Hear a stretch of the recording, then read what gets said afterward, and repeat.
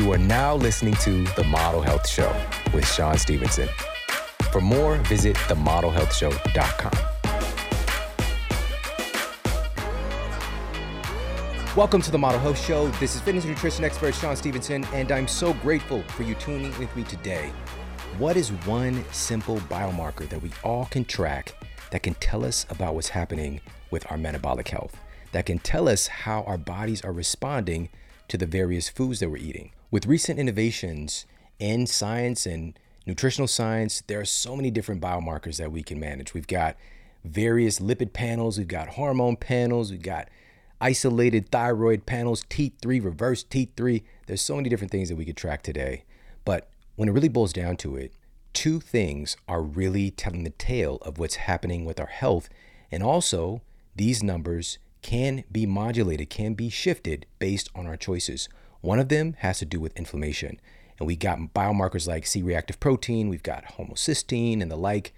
But getting those numbers oftentimes requires getting a full blood panel done and having a practitioner being able to relay that information to you.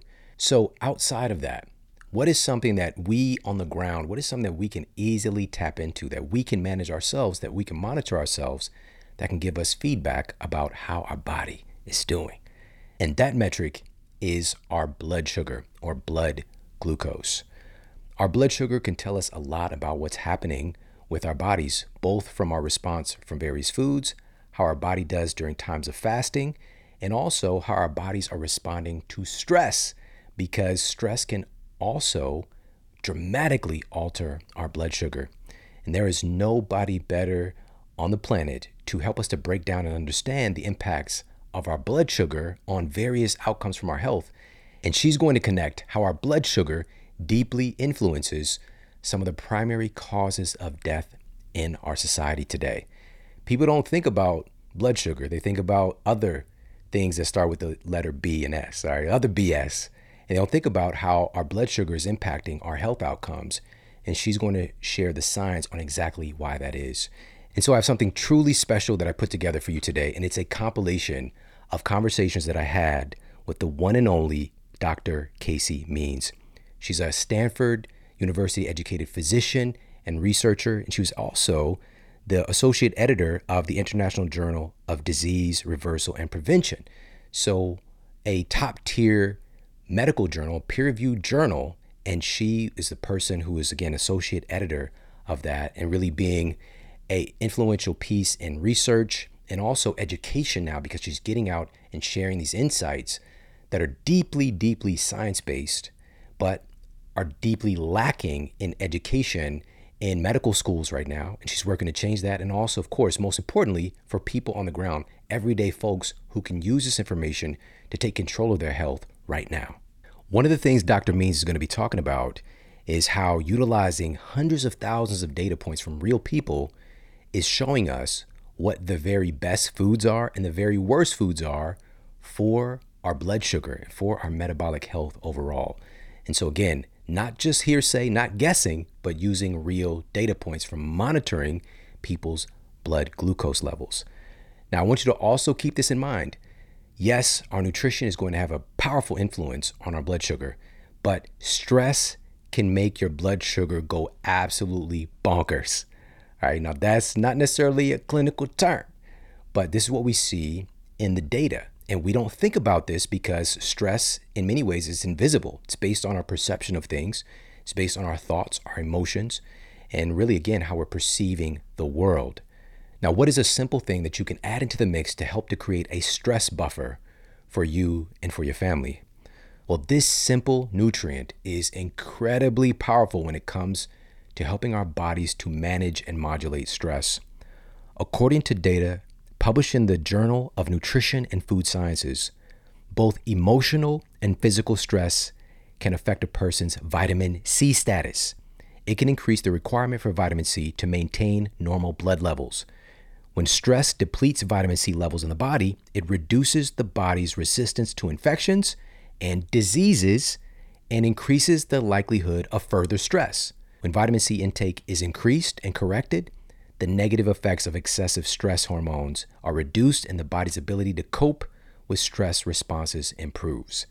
So under stress, our adrenals are just pumping out vitamin C because it's needed to basically help the body to defend itself from what it's seen as an incredibly stressful situation where the immune system needs to be front and center.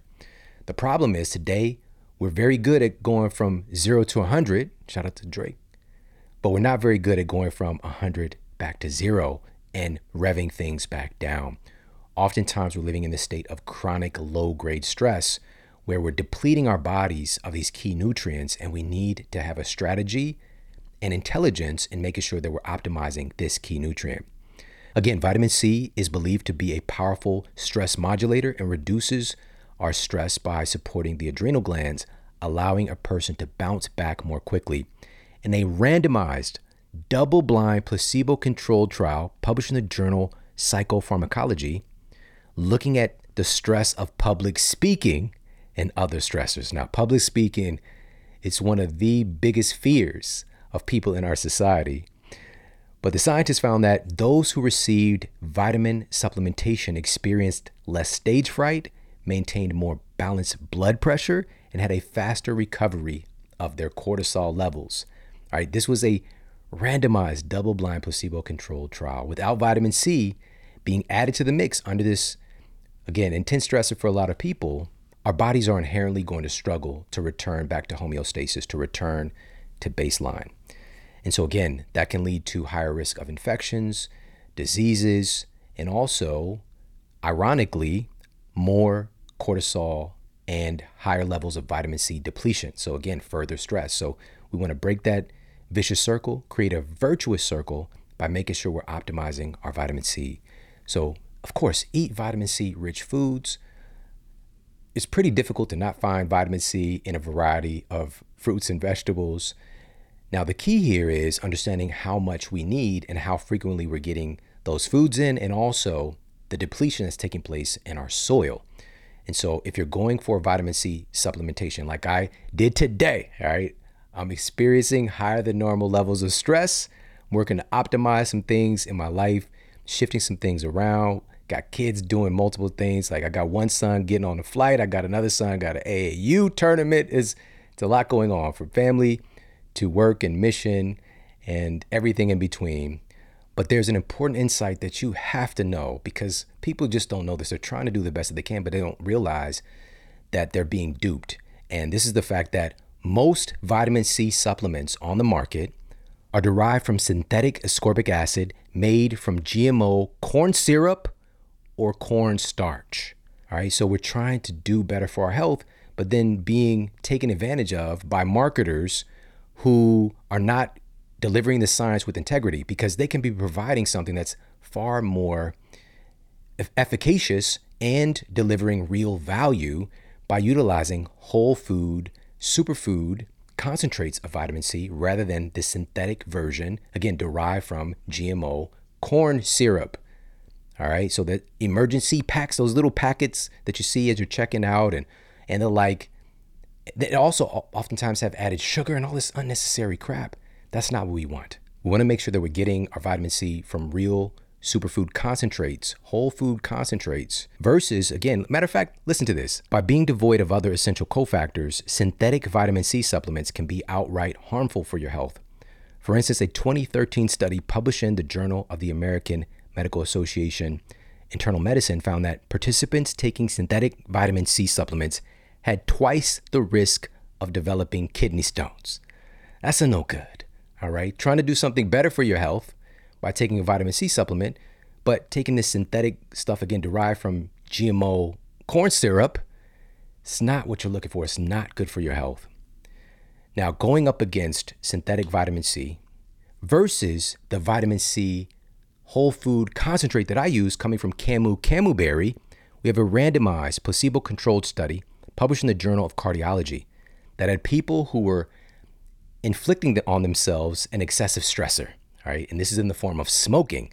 They had them to consume a whole food concentrate of vitamin C in the form of camu berry daily over the course of a 1-week study, and found that it led to significantly lowered oxidative stress and lowered inflammatory biomarkers. And there were no changes in these markers with people taking the synthetic vitamin C. So there's no comparison. Camel berry is number one. Amla berry, acerola cherry. These are the top three vitamin C rich superfoods that are bioavailable. You can get these organic all together in one source from Paleo Valley. Go to paleovalley.com/model and you're going to get 15% off their incredible Essential C complex. Again, I had it today. When I'm dealing with extra amounts of stress, I'm always adding this into the mix, just as an insurance policy. And again, all organic, no synthetic ingredients, no binders and fillers. Plus, it has a 60-day, 100% money-back guarantee. So if you aren't absolutely thrilled with it, you'll receive a full refund, no questions asked. Go to paleovalley.com/model right now and you'll get 15% off your order at checkout, store-wide. So not just their Essential C complex, but which is mandatory for me, but store-wide. Again, that's paleovalley.com/model. That's PALEOVALLEY.com/model. And now let's get to the Apple Podcast review of the week. Another 5-star review titled Fantastic Podcast, Great Host by BP Writer. Recently discovered the Model Health Show and I'm really enjoying it. Absolutely loved episode number 673, The Truth About Medicinal Mushrooms. This research is fascinating and Sean, you explain it so well and love your sense of humor. Got so many unbelievable health takeaways. Can't wait to listen to more episodes. Thank you. Thank you. I really do appreciate that. Thank you so much for leaving that review over on Apple Podcasts. And if you have to do so, please pop over to Apple Podcasts and leave a review for the Model Health Show. And without further ado, we've got this incredible compilation of conversations with Dr. Casey Means, one of the foremost experts in the world on metabolic health. And in this first segment, she's going to be sharing with you the truth about blood sugar management and why it's so important. She's also going to share how through hundreds of thousands of blood glucose data points from real people, her and her team were able to find out the very best and very worst foods for blood sugar management, and also some easy strategies you can instantly implement to improve your blood sugar variability and your blood sugar management, and so much more. Let's dive into this incredible segment from Dr. Casey Means. Blood sugar is an incredible biomarker because it's a readout of so many different aspects of our health. Of course, food impacts blood sugar. When you eat a food with carbohydrates, it gets broken down, goes into the bloodstream, and we're going to see that as a rise in blood sugar. But what a lot of people might not realize is that other things can cause an increase in blood sugar, like if we're stressed. Stress alone can cause cortisol to be released in the body, and that cortisol goes to the liver and actually tells our blood sugar to raise. And the purpose of that is to provide energy for our body to mount a response to whatever that stress signal is. So stress can raise our blood sugar. Exercise, of course, has a profound impact on our blood sugar because muscles, when we use them, that's a glucose sink. It takes glucose out of the bloodstream. Sleep also has a profound impact on blood sugar. When we don't get enough sleep, our glucose can be more erratic and can be more up and down and more spiky.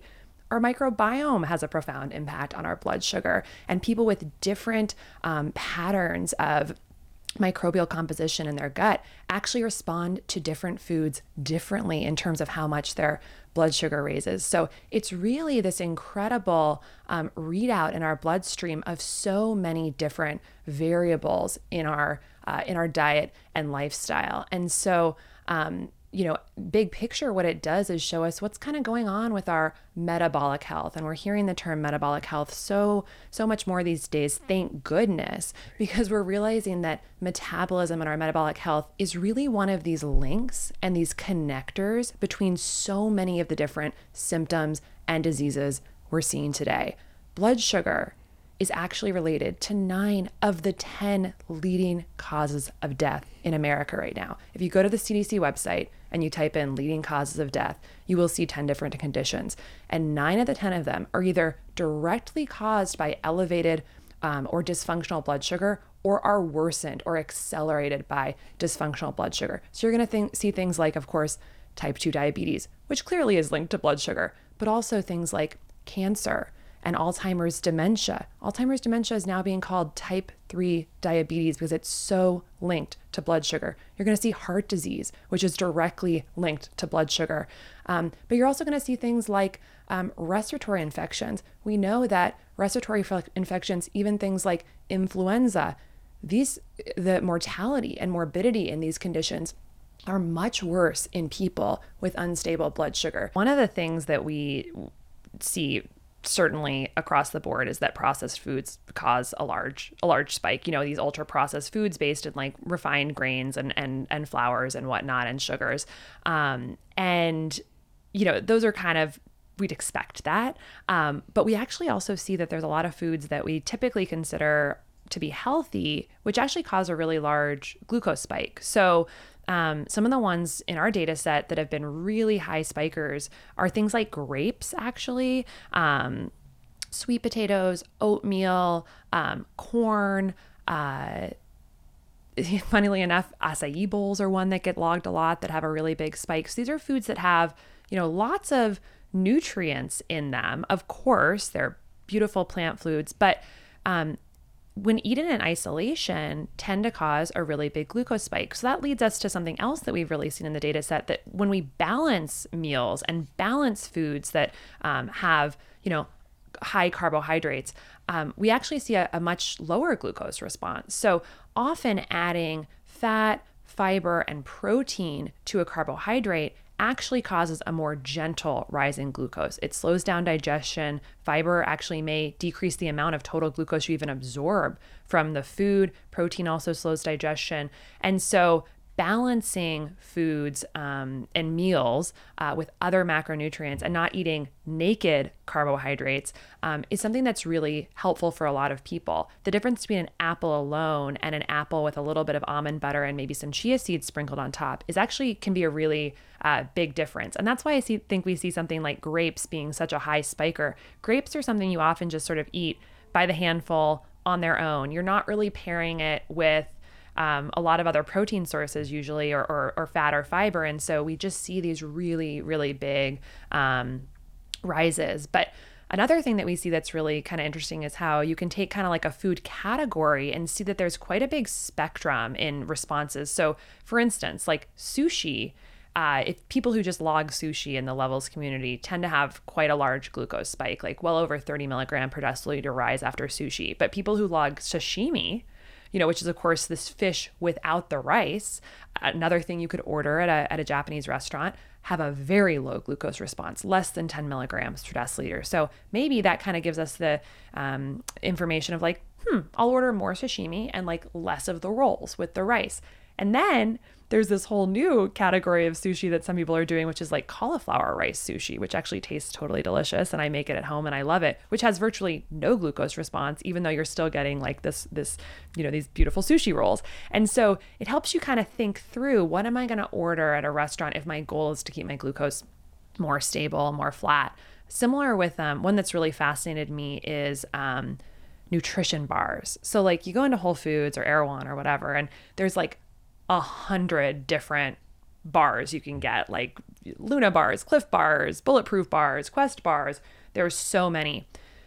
How do you choose? You're just like, look, which box is prettiest, which has the best claims on it, whatever. Well, we can see in our data set just like a total spectrum from bars that have virtually no glucose response to bars that have like really high glucose response. In fact, I won't name names right now, but like some of the healthy, nutrition bars that are in sort of like a nice brown paper wrapper that look like you should take it camping or something like that have a much higher glucose response than a Snickers bar.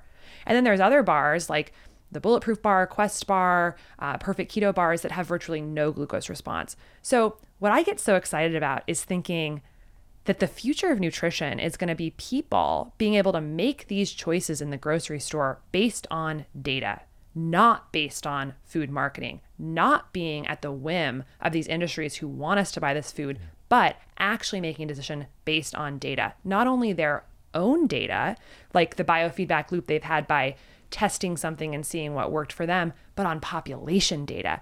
What was the response to this over 10,000 people, over 1 million people. We have 51 million glucose data points in our data sets, 1.5 million food logs that have been logged. The power of people being able to tap into what's happening on a population level, these foods, I think that's going to be the future of nutrition. I think in 5 years, it's going to seem very like quaint and outdated to choose your foods not based on objective biometric data that has been tested both in you and in a large population. You can imagine, right now we Google some recipe we want to cook for dinner and 1 million recipes pop up. And we usually pick by like, how many stars does the reviews have? And like, does this have any ingredients I don't want to eat? But we're just a couple years probably away, maybe less, from the time when there's actually going to be another section there that says this is how the population responded to it in terms of glucose rise. And then you can test it for yourself and find your own data about that. And that to me is power. That to me puts the hands in the population, puts the power in the hands of the population and totally out of the power of the food industry. And I think it's going to open up radical transparency that's going to be demanded by people for both the healthcare and the food system, saying, don't try and just sell this to me like with marketing claims, because essentially marketing is going to become obsolete, because the marketing is going to come from within, from how we respond to it. And so that really excites me. And I think when I look at, like, I scan the data set of like what's happening with just nutrition bars or brands of non-dairy milk, you see a big spectrum of what is causing a glucose spike and what's not. And that is already driving a lot of the decisions of people in our community, which I think is exciting. And the last one I'll mention is that breakfast foods have been a massive thing. I think I've seen interesting data in our data set, which is that if you look at our best scoring foods, so when I say best scoring foods, I mean foods that had the most minor glucose response, very flat and stable response, versus the worst scoring foods, which have big spikes and dips. Across breakfast, there are like clear breakfasts that are not working for people's blood sugar and clear ones that are.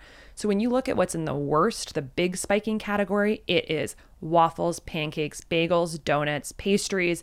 It's all these white, beige, flour-rich, sugar-rich foods, which if you walk into a coffee shop, like that's what you're going to see behind the counter. We have normalized that these are breakfast foods. Cereal is another big one. Cheerios actually specifically is one that has a huge glucose response. So for me, like those are just kind of off the table now. When you look at the best scoring foods, it's things like eggs and avocado, eggs and greens. Actually, the Fab 4 smoothie, which is a smoothie that was popularized by Kelly LeVeque, an amazing nutritionist, which is basically a smoothie that's a mix of greens, proteins, fat, fiber, minimal sugar. Very good score. Frittata has a minimal score. I'm thinking about other things in the data set. Chia seed pudding. Very minimal glucose response. So it's not like it's just animal-rich foods. It's also some of these plant-based foods, like a green smoothie, a specific type of green smoothie that's well-balanced, and chia pudding. So I look at all this and I'm like, great. If I'm trying to lose weight, if I'm trying to keep my blood sugar down, if I'm trying to improve my risk of chronic disease, I'm not eating these things, even though they're covering the grocery store. Even though a lot of the foods in these foods are subsidized by our government, so it's normalized that they're okay, not eating them. But I am going to eat eggs and avocado, eggs and greens, chia pudding, Fab 4 smoothie, frittata, etc. And so that's kind of some of the stuff we're learning about food in the data set. I could go on and on, but it's a whole new world of how we're going to judge food and nutrition. Yeah, this is so powerful. This is taking it from, again, there's still a level of theory when we see a bagel that, I know that this is really high in refined carbohydrates and, added this and that, same thing with the pancake. But it's still a theory that this food is bad for me. Now you can see yourself what it's doing to your body. And again, we don't want to get to a place where folks are being neurotic or that this is the end all be all. And also, of course, this is individual, regardless of any of the foods that you just mentioned. But just being able to get a beat on things, because I think that ultimately what we want folks to be able to do, because we already know that waffle is probably not the best thing for you, but now we can start to listen to our bodies, get to a place where we can listen to our bodies. And if we have the waffle, we want to get to a place really, and this is what I think the greatest gift is with levels, is getting your body to a place where there's a healthy metabolic range that your body's staying in with your blood sugar. It's managing things very well. You're in a good state of health. And so that when you do have the waffle, it's not just totally messing you up. Like your body can kind of clean house, get things back to baseline with some grace, you know? And so I think that that's one of the great gifts. And also you mentioned, you know, some of these foods that tend to be some of the biggest influences of derangement, potentially, again, from all your data sets. And I love that you mentioned this. So it's not that the oatmeal is going to be, because I know some folks are like, not my oatmeal, you'll never take it from me, you know, whereas like, what if we have the oatmeal and you add some protein along with it, or you have the oatmeal and you add some almond butter, mix that in there, or you've got, I love acai bowls. Like I'm super into that. Just the last couple of months, you know, I took my family to Huntington Beach for a little staycation over the summer, and we got some acai bowls, and I was like, I could do this better, you know? And so now I blend the acai with protein immediately. So I'm blended with protein, some nut butter, you know, bring down that glycemic spike. And now also with levels, I can track this and see it firsthand. And, you know, it's just such a wonderful thing. And also with grapes, these are foods that we tend to eat in isolation, as you mentioned. So let's take that out of that context. Unless your body does well with it, which is cool. Well, you got to understand, even the grapes that we're eating, they're not the same grapes that are in the, you know, the historical references, you know. There would be seeds there, you know. And so you would also have to slow down, or you're chomping through some seeds. We could just pile on a bunch of grapes really quickly. And what if we take those grapes, if you still want to dabble in some grapes, and cut them up, throw them into, you know, a summer salad or something like that, you know. So just getting this data and being able to become more intelligent in our choices and creative and expansive. I don't think this closes a door on things. I really think it opens the door for much more. I think you brought up such an important point, which is this is not about restriction or elimination necessarily. This is about awareness. This is about informed choices. This is not about never eating a waffle again, but it may mean that, oh, I'm going to try, you know, Birch Bender's keto almond flour waffles instead and see how that works for me. Or I'm going to eat the same waffle, but I am going to do some things around it that make it work better for my body, like add almond butter on top of it, add chia seeds, take a walk after the meal. Just a simple 15-minute walk after eating a high-carb meal can have a significant impact on lowering your blood sugar from that meal. Because again, you're soaking up that glucose out of the bloodstream into the muscles for use. And the really cool thing about muscle is that unlike almost every other tissue in the body, muscle can take up glucose without the action of insulin. Just the muscle contraction alone can allow for glucose to be taken out of the bloodstream. So it's like a freebie. Like use those big muscle groups, and even a 2-minute walk every half an hour throughout the day can statistically significantly decrease your 24-hour glucose levels compared to people who are more sedentary throughout the day. So this is like, just use those muscle groups, do a few squats after your waffle, whatever. And there's so many other things you can do. You could take, for instance, an apple cider vinegar shot before your waffle. We know that vinegar actually tends to have an effect of lowering our glucose levels. You could preload your meal with some vegetables, you know, have a little, I don't know, it'd be weird to have a salad before breakfast, but not really I think in our world, I'd be happy to do that, but put something in the stomach before eating the carbs. So what I'm trying to say here is that there is this whole context around these foods that you can do to enjoy that food and have less of a glucose spike. And so there's just like a whole toolbox we have to basically minimize that that response. So it's not so much about restriction as it is about context, about awareness, and you know, I would say personally in my own life, I really think about sleep and stress as well when I'm choosing what foods to eat. If I have had a poor night's sleep, I typically wear a Whoop strap, and we actually did a small pilot with Whoop, which is one of the wearables that tells you about sleep and activity, that showed that the Whoop recovery score, which is a marker of your sleep quality, your resting heart rate, your heart rate variability, and your respiratory rate, that actually correlated with your glucose variability the next day. And so if my sleep is poor for whatever reason, I've stayed up late working or whatnot, I know that I'm going to try and be a little bit more cognizant of what types of carbohydrates I need in the next day, because I'm probably going to have more of an erratic response to the same food after a poor night of sleep. So same with if I was quite sedentary the day before, the next day, I'm probably going to avoid the higher carb, higher spiking foods for me, because I know I'm going to basically have a worse impact. So just setting up that whole context around what you're eating, it makes it really fun, and it's again, like you said, it's not about restriction. It's about pairing things really thoughtfully to create the best metabolic sort of impact for our body. And it's also not about just like trying to game the system with super low carb foods or low carb bars to keep our glucose flat. You could chug canola oil and your glucose would stay flat. That doesn't mean it's healthy. It's about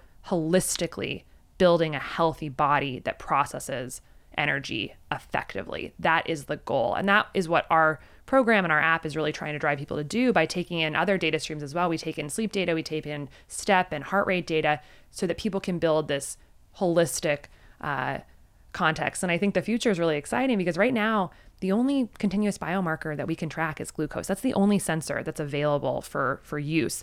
But in the future, like what if we can check inflammatory markers? What if we can check byproducts of fructose metabolism in the bloodstream? We can see a more holistic picture of what food's doing to our body. And I think that is really the future, is more continuous biomarkers that let us make these decisions in our lives for optimal health.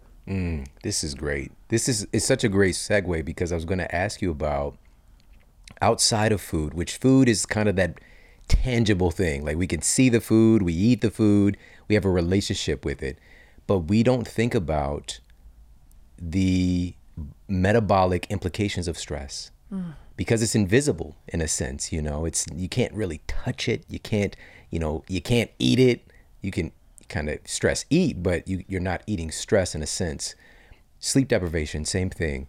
And for me, in looking at my data, there was one particular day that I was dealing with a random stressful thing. And this was the one day that my blood sugar was bonkers. Like it was stress. It wasn't, as a matter of fact, I was intermittent fasting and the stress thing happened and my blood sugar went up significantly. I'm just like, what the?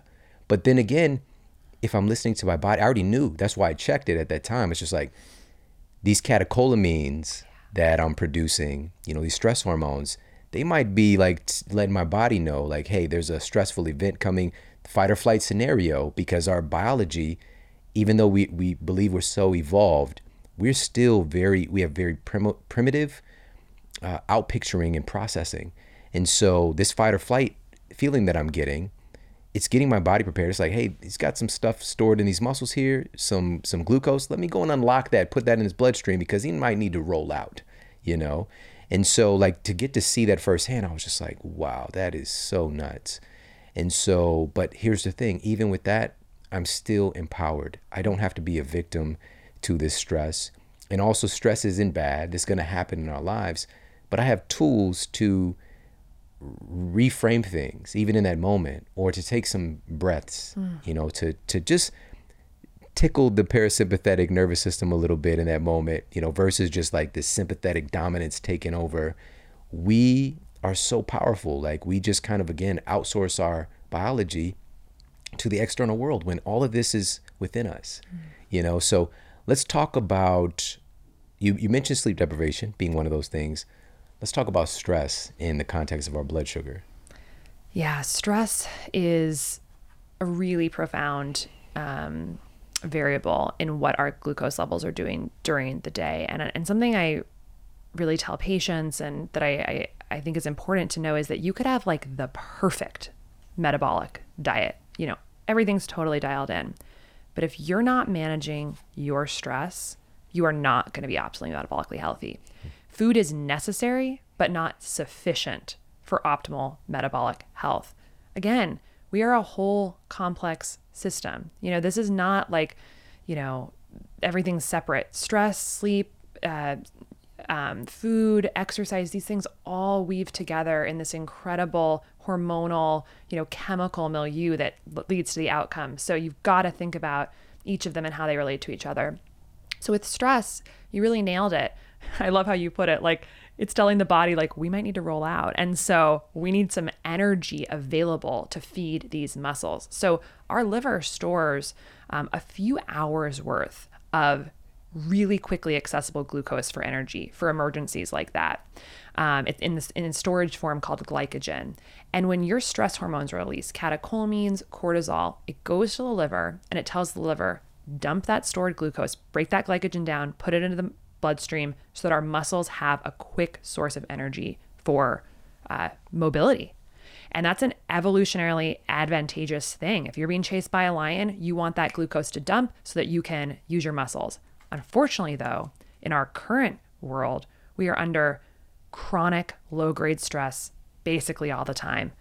The texts dinging going off, the honking, the emails we're getting constantly. The body doesn't really realize that this is not a lion chasing you. It's the same threat signal. We're not safe, and it's happening all the time. Not to mention biologic forms of stress, the toxins in our food, water, and air. Even being sedentary is kind of a form of stress for the body. So it's like, it's coming at us from all angles, and we're constantly just like you said, hitting that sympathetic nervous system button. And so that can kind of create a situation in which we're just constantly keeping the blood sugar like a little bit elevated. I have noticed myself, the very first podcast I did a few years ago, I was really nervous and I looked at my blood sugar afterwards and I was totally fasted. I went up like 40 points. Like it looked like a food spike because of that cortisol, catecholamines, liver dumping, etc. And so we want to do whatever we can to avoid that. And the beauty is there's so much that we can do about it. We can, as you said, tickle the parasympathetic nervous system. And we can do that with tried and true practices like breath work. So to me, I'm really using my glucose monitor as a mindfulness biofeedback tool now.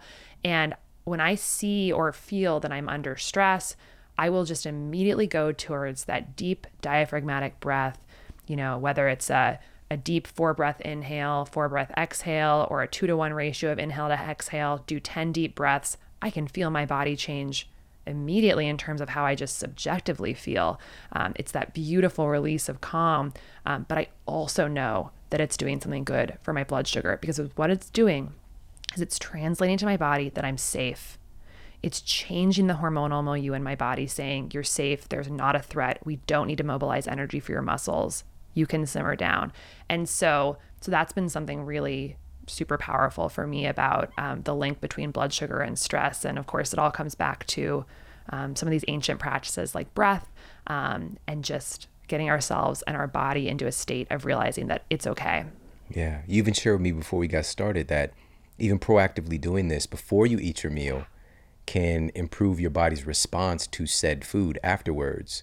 And if you think about, well, first of all, can you share a little bit about that? And then I'll share an example that it reminds me of. Yes, absolutely. So there have actually been research that's shown that in people with type 2 diabetes, just mindful eating, so really getting centered and sitting down and relaxing and taking a few deep breaths and taking a moment to look at your food, appreciate the food, have gratitude for the food, look at the colors, the smells, the textures, of what's in front of you just for a couple of minutes can actually significantly reduce the glycemic impact of that meal compared to if you just plow into that meal essentially mindlessly, which is how I think many of us eat a lot of the time, eating on the go, shoveling food in our mouths while we're eating. I think about surgical residency when I was like, I don't think I had a single meal sitting down for like 4.5 years. Like I was on the staircase, like eating food in between surgeries, just shoving. The cortisol was high. My body was not in a rest and digest state. And I'm sure it had an increased impact on what the glucose was doing. And so that's a definite thing I would recommend to people, is that it's not just, fuzzy advice to say mindfully eat. There's a real impact on what's going on with our hormones and the way we're digesting food. And so if you can just sit and maybe practically speaking, take 10 deep breaths into your belly, take a moment to express gratitude for the food, and then eat, it can actually have a significant impact on how your blood sugar raises in response to that meal. Yeah. And if you think about just this concept of taking a moment to pray before you eat, for example, that folks have been doing for centuries, that's kind of like calming down, getting centered, going within, and allowing for the parasympathetic door to open, because it's really a binary system, by the way. You can't do both at the same time. And, I think that a big reason, as you just mentioned, you said plowing through, which is a great term, is like we're just, because of our constant fluctuations in our blood sugar, when food is around, it's just time. Let's go for it. Instead of just, and I know I've had those moments as well, but I still, every time I eat, I take a moment. Even if I'm in the middle of a restaurant, I close my eyes, just take a moment. I give thanks for the food and take a couple of deep breaths and just become centered. And it's just like the channel gets changed in reality for me. And suddenly the food is here. Like, it's just like a completely different experience, because I just want to plow into that food, especially if you're hungry. And that's another thing, getting ourselves to the point where we're quote starving, which we're not starving. Then it's going to increase the incidence where we don't take a moment just to stop, because we tend to think like this food is in front of us. It's the last meal. We got to go for it. And, so this provides, again, more empowerment for us. And also it brings us back to more humanity, because we have something going on today that we didn't have before, which is even while we're eating, our minds are getting outsourced. It's not like we're having the meal and like in our parasympathetic around good friends, having conversation, or just being there present with our foods. We're probably working, as you mentioned, being in the staircase. My wife shared the story. She actually told me yesterday, she was like, babe, did I tell you what I used to eat for lunch when she was in high school? Multiple times a week. I think she said like every day, which is scary. But then she had her mom cooking these incredible Kenyan meals for dinner. But she said every day she had a Rice Krispie treat and a Snickers bar for lunch and eat it in the staircase, right? Because, she was coming from Kenya. She's feeling, like she wasn't fitting in. And I'm just like, bro, how did you survive? But then again, it's going to get balanced out somehow. And, I think that if we can reel it back in a little bit, and it's not that you can't, have a movie night and eat your dinner, whatever, but if that becomes the norm, where your mind is somewhere else than with your food or with what's happening in reality right there, it's probably not going to have a good outpicturing for our body's response. And so, I love this so much. And, one of the other things that I want to ask you about is, and this brings to light something so powerful. I've been talking about this for years, like literally since the first year of the Model Health Show, because we still can get tunnel vision when it comes to food and think that this is everything, which I know that I'm guilty of that, because I'm a nutritionist. So food to me was everything. This is the end all be all. But in reality, you can overeat your way into creating excessive fat. You can under exercise or under move your way into excessive fat. You can under sleep your way into excessive fat. And you can also overstress your way into excessive fat. And Levels helps you to see that firsthand, that your blood sugar can go nuts just when you're stressed. And if you're chronically in that state, which we're talking hundreds of millions of people are living in perpetual stress and anxiety, it's no wonder we're in this place that we are. It's not just about the food. The food is a major portion of it for sure. But this is bringing to light how stress and anxiety is such an issue. And so the thing that I want to ask you about, and it's going to all tie together, and especially for our time that we're living in right now, and talk about solutions, the CDC's report, I've mentioned this several times. I'm going to keep hammering this away till we get it, because something just happened this week that we talked about right before the show, reiterating this point. But they analyzed the data from 540,000 plus COVID-19 patients, over 800 US hospitals. The number one risk factor for death from COVID was obesity. This was back in July 2021. Everybody could see it, published article. And the second leading cause of death was anxiety and fear-related disorders, the second leading risk factor for death. Third risk factor was diabetes and its complications, right? So the first and third is something like, oh, of course, we're not doing anything about it, but of course. But that middle one, the stress component, is literally killing people.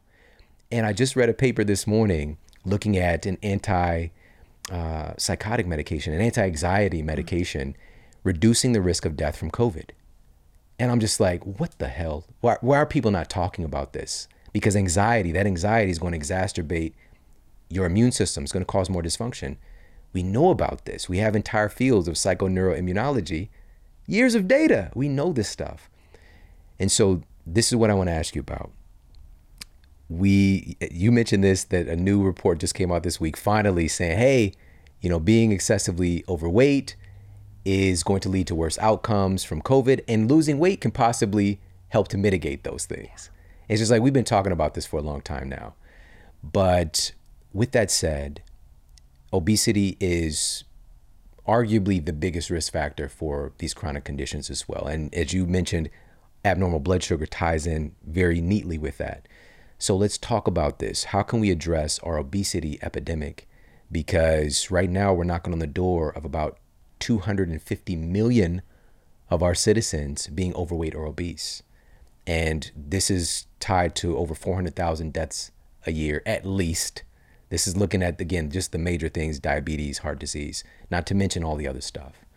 So what can we do in this scenario? Because our blood sugar, as you mentioned, it's leading to worse outcomes with infectious diseases as well as chronic diseases. I think one thing that people might not realize is that there's just such an incredible bidirectional relationship between metabolic health and mental health. Actually, people with metabolic dysfunction and blood sugar dysregulation have about twice the rates of depression and anxiety as people without it. And of course, when there's more fear and anxiety, it's going to drive that high cortisol and catecholamine state that leads us to be more metabolically dysfunctional. So they're very, very tied in to each other. And fear and sense of threat in the body and the mind, of course, is going to mobilize this inflammatory sort of cascade in the body that says, there's an issue, there's a threat. We need to mobilize our resources, like our immune system, which is the part of the body that fights threats. So we're living in this state where we're just creating the physiology in the body, in part by how we're thinking, that sets us up for dysfunction. And concurrently, that dysfunction is contributing biologically to what's going on in our minds. So it's just an incredible bidirectional relationship that I think most people are not aware of. If you ask the average person with depression and anxiety, are you tracking your blood sugar? Do you know where you stand on the metabolic health spectrum? I think the majority are going to say no, even though there's a strong both epidemiologic and mechanistic linking the two. So then moving into the question of COVID and what I'd like to see happen, I think you've touched on this so much in the show, and I think it's in many episodes, and I think it's so important, is that we need to be talking at the highest level of public health about how important it is to optimize our metabolic health and our weight in order to make ourselves biologically resilient to face this virus. The data is so clear. I actually published a paper in the journal Metabolism, sole author paper about, I submitted this in April of 2020. This was over a year and a half ago. It was published in print in June. I had basically just been reviewing the research that started basically in February of last year about what was going on with COVID. And it was becoming clear that there are several biologic mechanisms that were leading to worse outcomes in people with type 2 diabetes or metabolic dysfunction, conditions like obesity. And we even knew then that it was not just a correlation, but there were potentially causative mechanistic links of why people were doing worse. Now, which we're seeing a lot more, which is great. But for instance, obesity and diabetes create a baseline pro-inflammatory state in the body.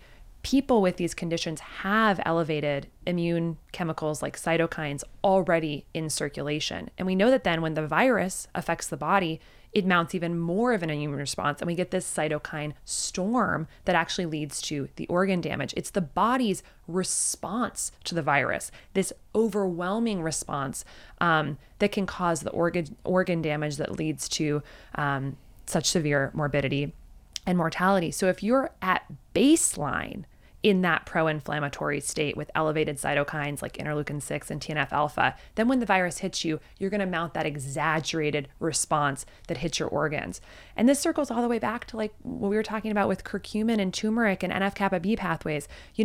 there are foods. I'm certainly not saying that turmeric is going to prevent us from having poor COVID outcomes at all. There's no research to suggest that, but just the fact that what we're eating has a direct impact on these inflammatory pathways, on the levels of cytokines in our bodies that we know are related to outcomes. So that was one of the things that was a mechanistic link, is increased baseline pro-inflammatory state in the body in the setting of metabolic disease. The second is that high blood sugar on its own can cause immune cell dysfunction. Basically, for an immune cell to work and to do its job, it has to get to the site of infection in the body. It literally has to move through the bloodstream, out of the bloodstream, into the tissue, and fight the infection and the cells that are infected. And that's a process called chemotaxis, which is the cells moving to the site of infection, and phagocytosis, which is actually eating cells that are infected or eating, viral particles, whatnot. And high blood sugar can directly impair the cell's ability to both move and phagocytose infection. And so we're literally stunting the ability of our immune cells to do their job just by having elevated blood sugar. The opportunity here is massive. Figure out how to keep our blood sugar under better control, and we know that it's going to have positive impacts on the body. And there's several other things that have come out, of course, like that in the setting of diabetes, the ACE2 receptor, which may be one of the sites of entry of the virus, is upregulated. So you've got more of these receptors on the cell membranes, maybe makes it easier for viral entry into the cells. We also know that people with diabetes had higher sugar in their lung fluid. So like the sugar's everywhere, right? It's going to go, and that higher levels of glucose sort of even in the lung tissue may have been part of what made the lung tissue so affected by the virus in people with diabetes. So all of this I went into in this paper a year and a half ago, and yet, and really the call to action was, we can talk all we want about masks. We can talk all we want about Clorox. We were talking at that point about cytokine inhibitors to help stunt the cytokine response. But none of that, those are all reactive measures. None of those increase biologic resilience. And one of the things that can is getting our metabolic health under control, which has all these multifarious effects on our immune system and how we're going to show up in the face of this virus. Not to mention, it's not just about creating readiness and resilience in the face of COVID. Every single flu season, people with type 2 diabetes or metabolic dysfunction have about a 5-time higher rate of hospitalization, mortality from these respiratory illnesses. So it's not just about this one virus. This is about in the face of any infectious agent. We want to be resilient. And so certainly, I think that every billboard in the country should just have 5 steps of how to stabilize your blood sugar. It's not that hard. And what we know is that even for people with full-fledged type 2 diabetes, you can, in many cases, reverse that condition or improve the condition. That's not something we hear a lot. When I was in medical school, I definitely thought type 2 diabetes was irreversible. That is not true. And for those 80 million people with prediabetes, it's even more likely that you can, reverse the disease. And so I just think that, we should be talking about this nonstop. What if the billboards out there or the front page of the New York Times every day said, hey, balance your meals, walk after meals, get good sleep, take deep breaths when you're stressed, things that can actually improve blood sugar. That's what I would love to see. There's many other facets of it, of course, but the baseline is what we just need to be talking about this and what the data shows. All right, I hope that you're enjoying this very special compilation of conversations with Dr. Casey Means. In this next segment, you're going to hear some powerful insights about ATP, adenosine triphosphate, what's often glorified as our body's energy currency. But you're going to discover a key nutrient required to actually make ATP biologically active. And so Dr. Casey's going to share her perspective and her science-based evidence on this. But I got to give you a heads up, all right? Our ATP is produced by our mitochondria. And our mitochondria are deeply dependent upon key electrolytes for them to function. One being the sodium-potassium pump, So that speaks to sodium and potassium, these key minerals that have an electric charge that enable essentially every function in our body to take place. So being deficient in these two things can cause major problems, obviously. In our mitochondria being able to generate and to create ATP in the first place, but also magnesium, another key electrolyte, is required. It has to be bound to ATP in order to make ATP biologically active. So this is why optimizing our electrolytes is so very important, especially today where many of these electrolytes were developing deep deficiencies, in particular with magnesium. It is the number one mineral deficiency in our society. Right now, about 56% of the US population is chronically deficient in magnesium. That's a huge problem. There's hundreds of biochemical processes dependent on magnesium in order to work or in order to work optimally, right? Our bodies are incredibly intelligent trying to find another way. But what if we just give our bodies the base nutrients, the key required nutrients in order for it to function at its best? And so number one, of course, making sure that we're eating plenty of electrolyte-rich foods, fruits and vegetables, all those good things. But also, this is a place to supplement, especially if you're more active, if you're dealing with more stress. So if you're more cognitively active, more physically active, we know the importance of supplementing with electrolytes. And there's one company that is doing this the right way. The sourcing of the electrolytes and also not adding unnecessary, nefarious sugars and artificial colors. And I'm talking about the incredible team at Element. Go to drinklmnt.com/model to get your hands on the very best electrolytes out there. All right, if you're trying to stay salty in a good way, and we're talking about optimal ratios of potassium salts, magnesium salts, sodium salts, utilizing hundreds of thousands of data points from everyone from high-performing CEOs to professional athletes, seeing what is the optimal ratio. That's what they use to design Element. Again, go to drinklmnt.com/model. Grapefruit salt is back for a limited time right now. It's hot on the streets, all right? Grapefruit salt, and for good reason, is one of the all-time favorites, but it comes in seasonally. So hop over there, check out drinklmnt.com/model, and also you get a free gift with every purchase. You're going to get a free bonus sample pack of electrolytes for you to try out their different flavors. All right, go to drinklmnt.com/model.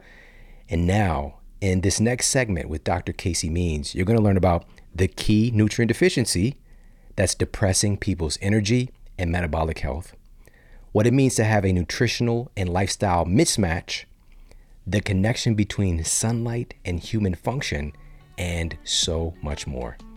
Check out this next segment with Dr. Casey Means. For ATP, this energy molecule, to be biologically active, it has to actually be bound to magnesium. And magnesium has over 400 biologic activities in the human body, ranging from so many metabolic processes, but also to, neurotransmitter synthesis and all sorts of things. And I think many people are deficient in magnesium. And it's actually, I think, very much our responsibility to actually learn and understand what micronutrients are actually really important for our body to function, and then understand where we get those things. So what are the sources? So for instance, with magnesium, I know I want that to be just like on point. And so I've got pumpkin seeds at the ready basically all the time. It's one of my favorite sources of magnesium. There's you can meet the recommended daily intake of magnesium just by eating, a handful basically of pumpkin seeds. So that's one of my go-tos. And so if I'm making a nut milk one week in the Vitamix, I'll throw in some pumpkin seeds. If I'm making a trail mix, I'll throw in some pumpkin seeds. There's lots of sources, but doing the research to understand some of this stuff, it actually is something we have to do. I mean, we have this body, and unfortunately, because of the way the system has been designed, the healthcare system, and the influence of the pharmaceutical industry and a lot of other complex factors at play, we've unfortunately kind of, I think, gotten in this cultural mindset that we outsource that type of empowerment or knowledge to other people. Like, oh, they'll tell me what I need to do. They'll tell me what I need to eat. That's not working. Yeah. Your doctor's not telling you, which micronutrients are super important for your health, even if they are actually critical for particular health issues that you're facing, like obesity and diabetes and heart disease. So fortunately, there's lots of great resources out there now, like your podcast. We have lots of posts about this on the Levels blog, really practical information. But unfortunately, no one's coming to, fix this in your life. You really actually do have to kind of understand this information for yourself and advocate for yourself and learn. And we all... the information's not that complex. We can all do it. You just said it. That's the thing too, is that this can be actually a really fun experience. Yeah. Because for me, when I was going into my conventional university setting, which again, same here, I was not taught that magnesium was required for ATP to be biologically active. We were just taught this process, get ATP, the body's energy currency, woo, end of story. About 56% of United States citizens are deficient in magnesium. All right. I didn't even know it was that high. That's incredible. Yeah. 56%. Yeah. So we're talking, again, the majority of the population. And a big reason why, you just mentioned, it's responsible for hundreds of biochemical processes in the body. What that means, this is going back to there's some screws loose or some screws missing in that factory, our metabolic factory. We literally can't do certain processes. Our body can't do it or can't do it efficiently if we're deficient in these key nutrients. Magnesium is a big one. And you mentioned the diversity, like magnesium is critical for your cardiovascular system, your immune system, your muscles, just being able to contract and relax your muscles. And that's the thing too, that I want to talk about. Magnesium plays such a huge role in your body's management of stress, like that switching from parasympathetic to sympathetic and back. So that sympathetic fight or flight to the parasympathetic rest and digest. Magnesium is key in this equation. And the reason that, number one, it's responsible for so much, but the reason we're so deficient is it's just getting zapped. Like our body is using so much of it today. We're in stressful conditions, whether we realize it or not. And so being adamant about getting food sources. So you mentioned pumpkin seeds being a great one. Anything green really is going to be a decent source of magnesium. Chocolate, funny enough. Now, what if you combine some of these things together, make some food bars of your own, Dr. Casey's Kitchen, you teach us how to make fun stuff like this. But again, this can be a fun process. It can be joyful. But to go back to my original point, it's really about how we're taught and making it relevant, right? We're so inundated with the idea that our health is out of our hands, right? We're victims and we're just being indoctrinated with these beliefs that, if this problem's going on, I'm just missing a drug. I've got a drug deficiency. Magnesium. I need this prescription, but again, these are things that our bodies require in order to have healthy function. It's basic stuff. Yeah.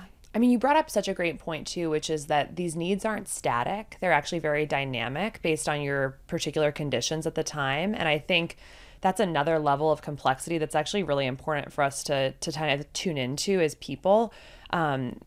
You mentioned that sometimes with stress, you may be depleting your magnesium more quickly as you're trying to adapt to these conditions. So your functional need for optimal function is actually higher than it might be on a day that you're totally chilled out and on vacation. And so the beauty of food is that it's this tool that we can use to flex up and flex down these substrates that are needed to help us function optimally.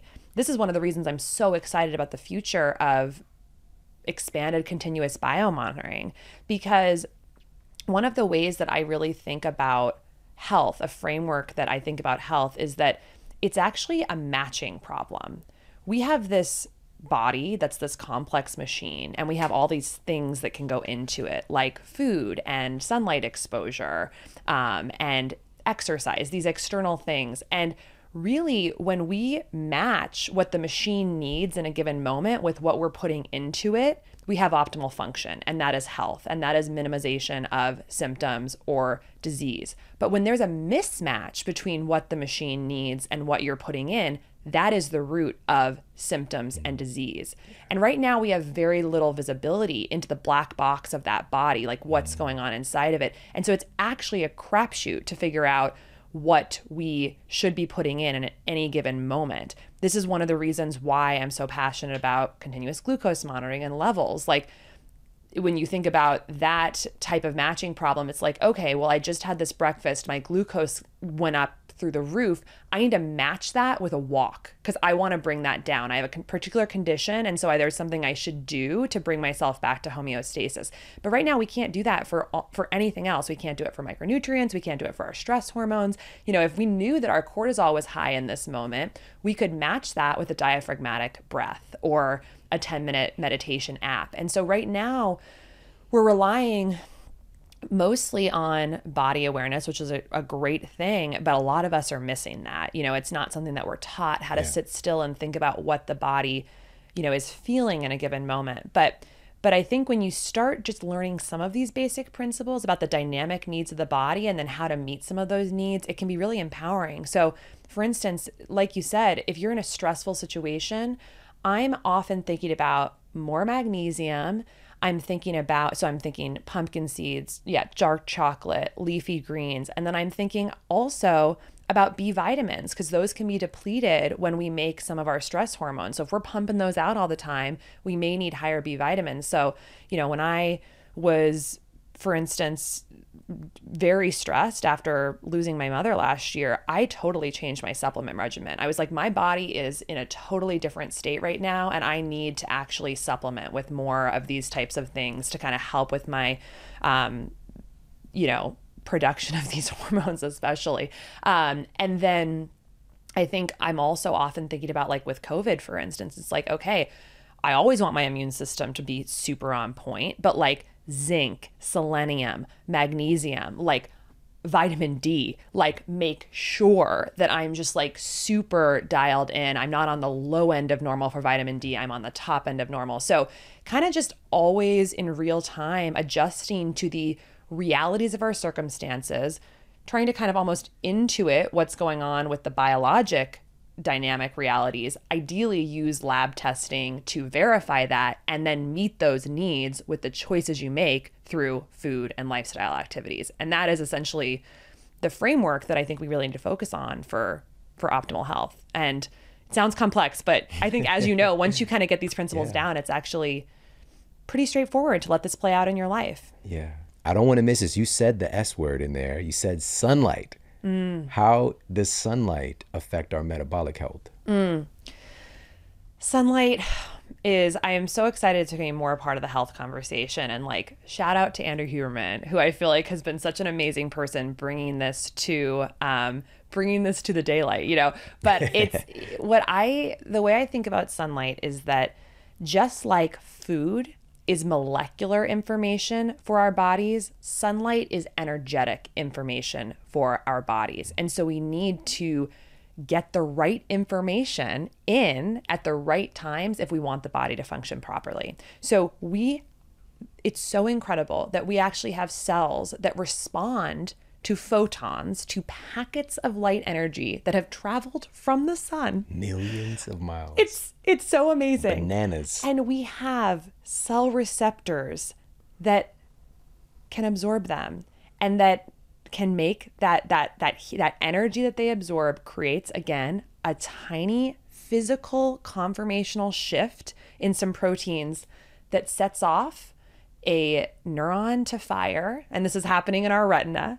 So the light's going in, traveling millions of miles, binding to our photoreceptor cells in our retina, setting off a axon, an impulse to our brain, goes to the suprachiasmatic nucleus of the brain, and that's sort of like the internal biologic clock part of the brain. And from there sets off this incredible cascade of events that goes on throughout our entire body that essentially tells the body, this is what time of day it is, and this is what the body needs to do right now.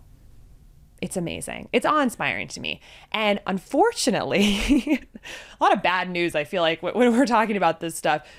In our modern living, in our modern world, we've totally changed our relationship to sunlight. And that's actually an incredibly modern phenomenon, that we can have like an entire day go by where we don't go outside. I mean, this even happens to me sometimes. I wake up, I brush my teeth, I make my coffee, I sit down at my desk. All of a sudden it's 3 p.m. and I'm like, I have not been outside, which means that my body has not been exposed to the energetic information that will travel to my brain and tell my cells how to work properly. And one of the things that's really important about what's going on with the suprachiasmatic nucleus is that it is basically telling the body which genes to be turned on and off, like during the day and during the night. So you're changing gene expression by your exposure to light. You're also changing hormonal pathways, and many metabolic pathways are controlled by circadian rhythms and by sunlight. So what's really, I think, just like simple takeaway for people is that it is very important for your body to know when it is the morning, and it's really gonna know that most strongly if the eyes are exposed to sunlight. So you need to go outside in the morning, whether it's cloudy or whatever, there's still sunlight coming through, and expose your body to that energetic information. And so I now brush my teeth outside every single day. Like, no matter what, I just walk outside and I do that 2 or 3 minutes to make sure. And I stare at the sky, don't wear sunglasses, don't do it through a window, because that will actually block a lot of that sunlight energy, and let your body, know what time it is, essentially, in that energetic way. So I think that's a really big missing piece of the weight and metabolism conversation. Because again, we focus so much on food and exercise, but these things all work together to create homeostasis, and we got to lean into them. The micronutrients, avoidance of obesogens, good exposure to sunlight, microbiome optimization, and then of course, sleep, stress management, exercise, and healthy food. Those are really the pillars that we need to think about. What is our skin made out of, right? Because isn't our diet affecting how the sun might affect us? Oh, absolutely. I mean, something I think about when I've gotten a little bit more sun exposure, and we know that UV rays can cause, or that can be mutagenic and can cause DNA damage. But like, something cool about the body is that it's actually got lots of DNA repair enzymes that actually are like little machines that go around and repair DNA that's been broken or mutated by different mutagens, of which UV rays is one. And it's like, you think about this again, it's like, well, what gets our genetic pathways to work properly? Well, food is a big one. Micronutrients are a big one. These are just little machines that essentially need to be expressed properly, function properly. And so I'm always thinking about, like, how do I get my,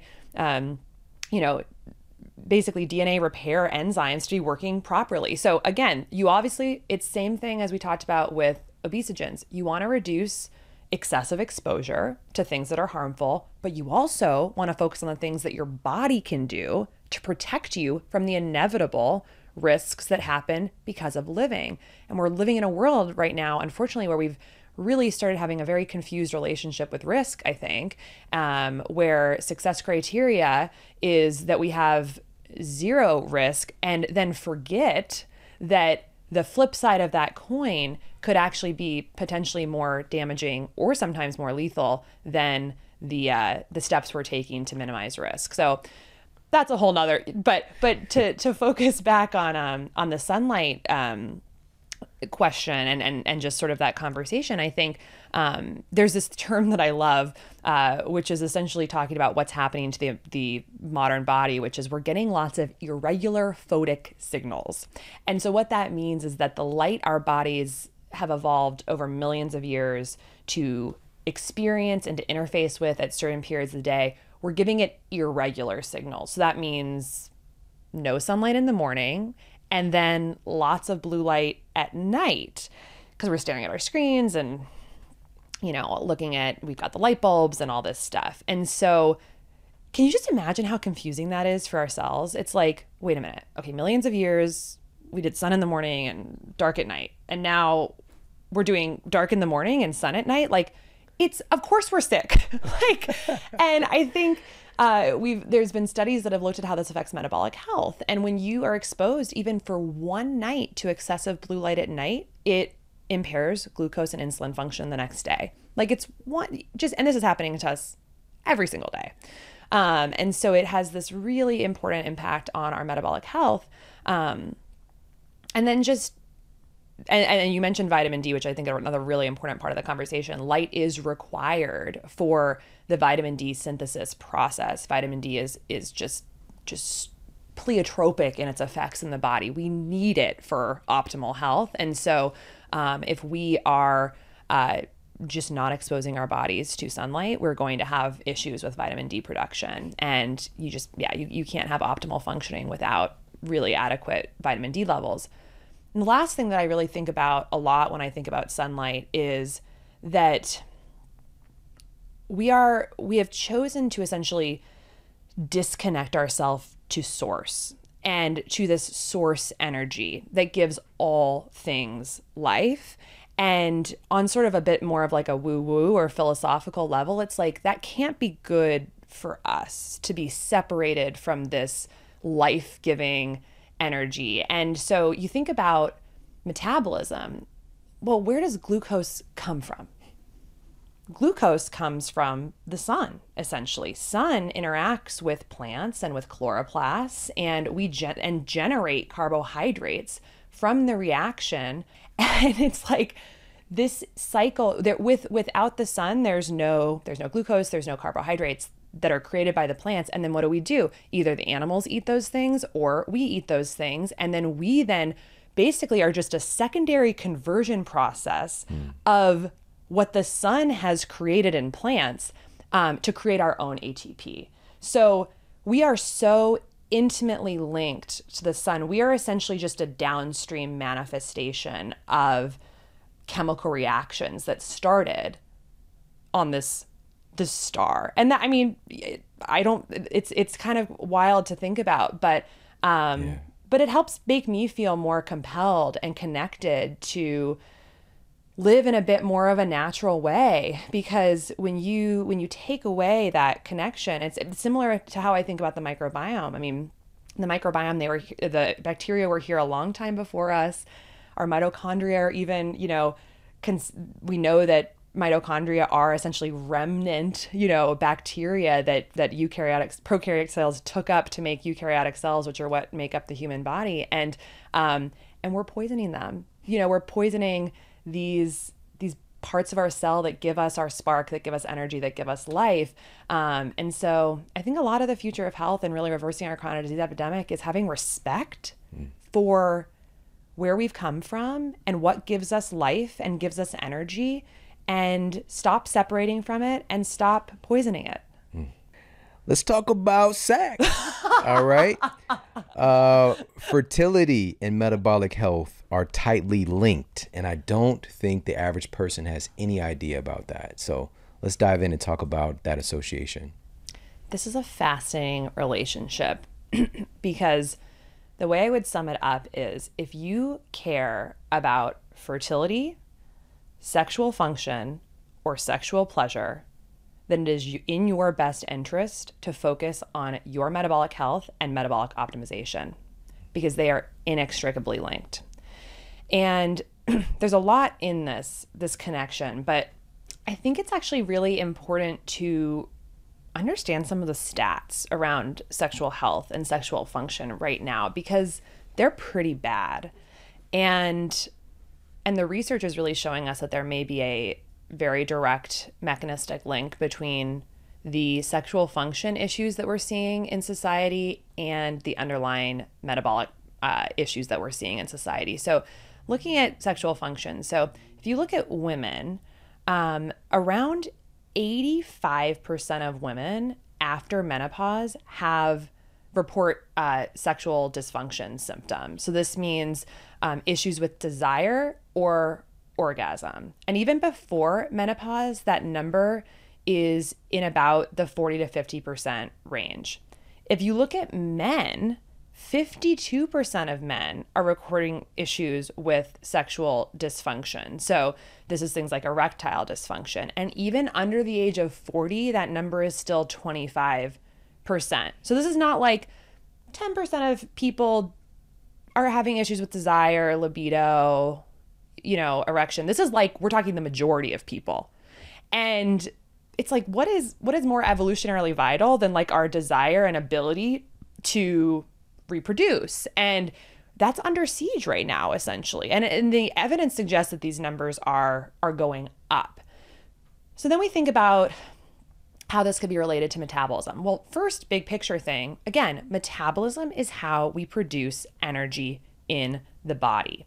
And sexual function is a really complex process. The whole body has to basically be firing on all cylinders for this process to happen, because we are talking about psychological elements, neurologic elements, hormonal elements, and vascular elements. So vascular, we need blood flow to the penis to have an erection. Hormonal, we need testosterone to make sperm. Psychological, we have to be in a good mood or in a particular mood to want to,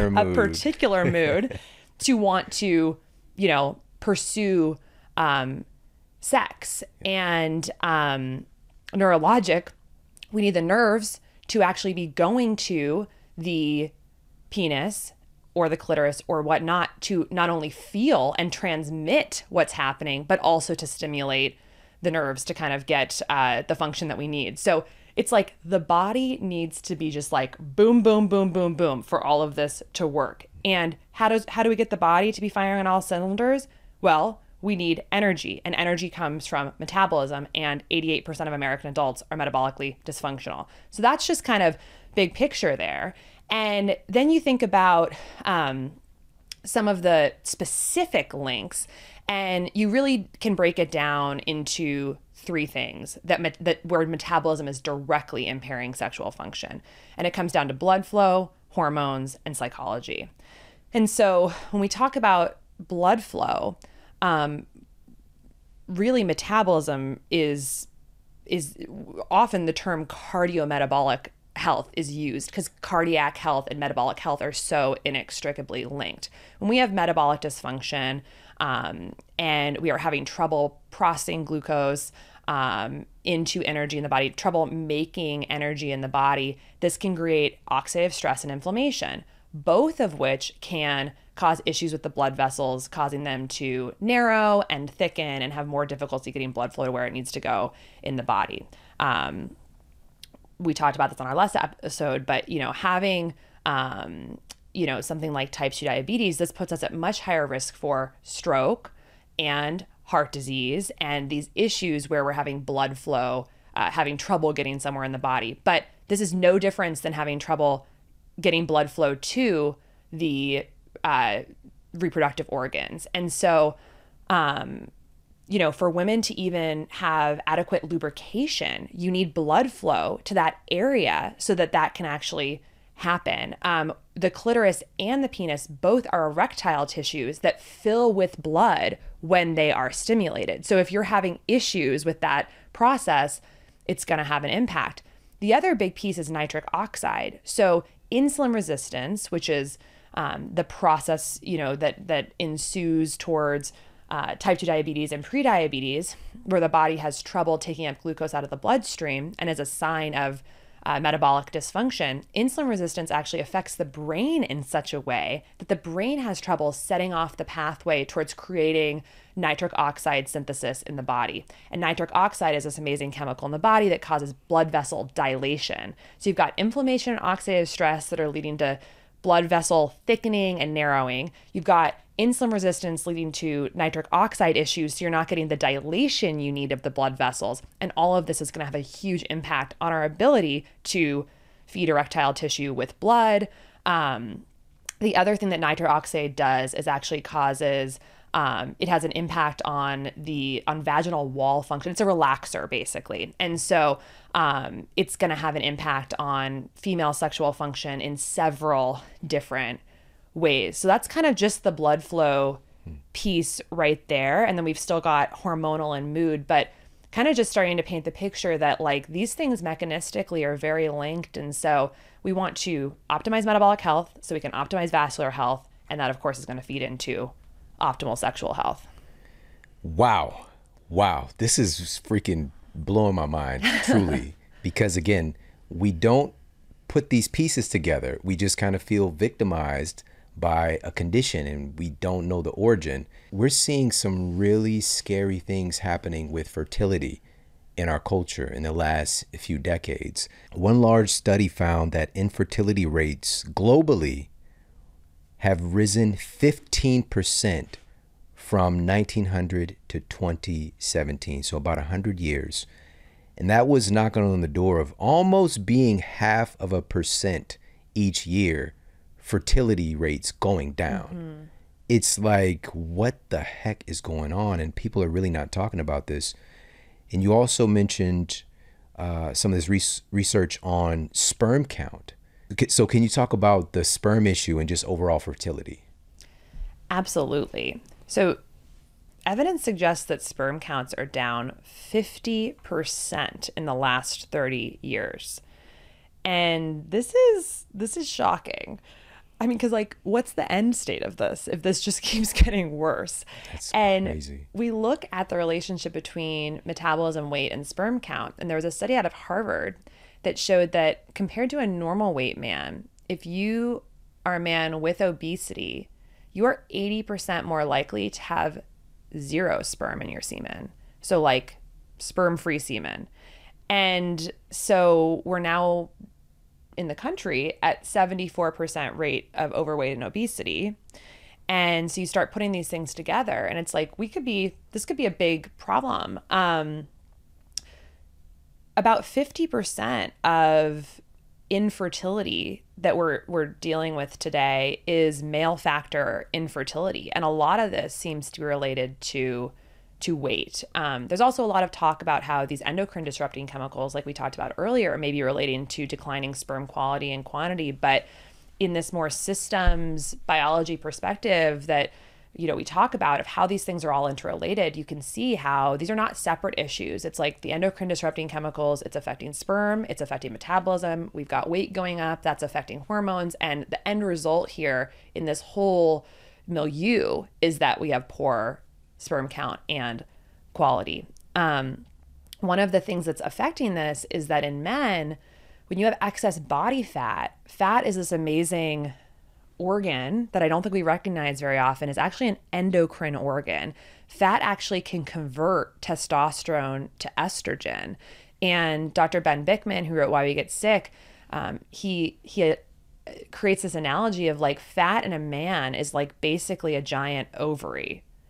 And it's converting testosterone to estrogen. Aromatization. And this, you need the right balance of testosterone in a man's body in order to produce sperm effectively. So that's kind of what's happening on the male front. And then, of course, you've got the issues with erectile dysfunction, like we just talked about. So that's like getting the sperm out of the body. Right. So step one is make the sperm. Step two, get it out. And it's like both of those issues are having big problems. And let's not forget, we actually know that men with erectile dysfunction have a 192% higher chance of depression than men without erectile dysfunction. And it's kind of a question of like, what's the chicken and the egg there? But because we know the relationship between metabolism and depression, we can see how a lot of these things may actually be linked mechanistically by what's going on under the hood. But there are several things that under the hood. All right. But, you know, even just things like stress management, getting adequate sleep, aerobic exercise, resistance training, and high quality nutrient dense diet, we know that all of those things can help with testosterone production in the body and specifically weight loss. Even losing 10% of your body weight can have a significant impact on testosterone levels. So this is all what's going on with men. Then you look at female fertility. And this, I mean, I don't know, both are so alarming, but with women, the leading cause of infertility in the United States is polycystic ovarian syndrome. And polycystic ovarian syndrome is actually fundamentally a metabolic issue. And actually in 2012, the NIH wanted to change the name of PCOS to multi-system reproductive metabolic syndrome. So really call it what it is, multi-system reproductive metabolic issue. But instead we've kept this name that's really difficult to understand, polycystic ovarian syndrome. Not every woman with this disease actually has cystic ovaries. So it's just a strange name. But really what it is fundamentally there's a strong mechanistic overlap with insulin resistance and metabolic issues. And the reason for this is because when we have high insulin levels in the body, which is what happens when we are insulin resistant or have metabolic dysfunction, the body overcompensates to this block of being able to get glucose into the cells by producing more insulin to help drive glucose into the cells to overcome the insulin resistance. We end up with hyperinsulinemia. It's like a riot. Yeah, exactly. We end up with high insulin levels. And what do those insulin levels do? They do stuff all over the body. But in the ovary, what they do is they stimulate the ovary to make more testosterone. So now you've got women making more male hormones, androgens, and then that is setting off menstrual irregularity, issues with infertility, as well as some of the other associated symptoms of PCOS like hirsutism, which is like excess hair growth, more central obesity, storing fat more in the midline, and acne. So these are a lot of the things that people with PCOS deal with. And insulin also stimulates the ovary to upregulate this cell type called the theca cell that make these androgens. So you not only get higher stimulation of androgens, but you get proliferation of this cell type.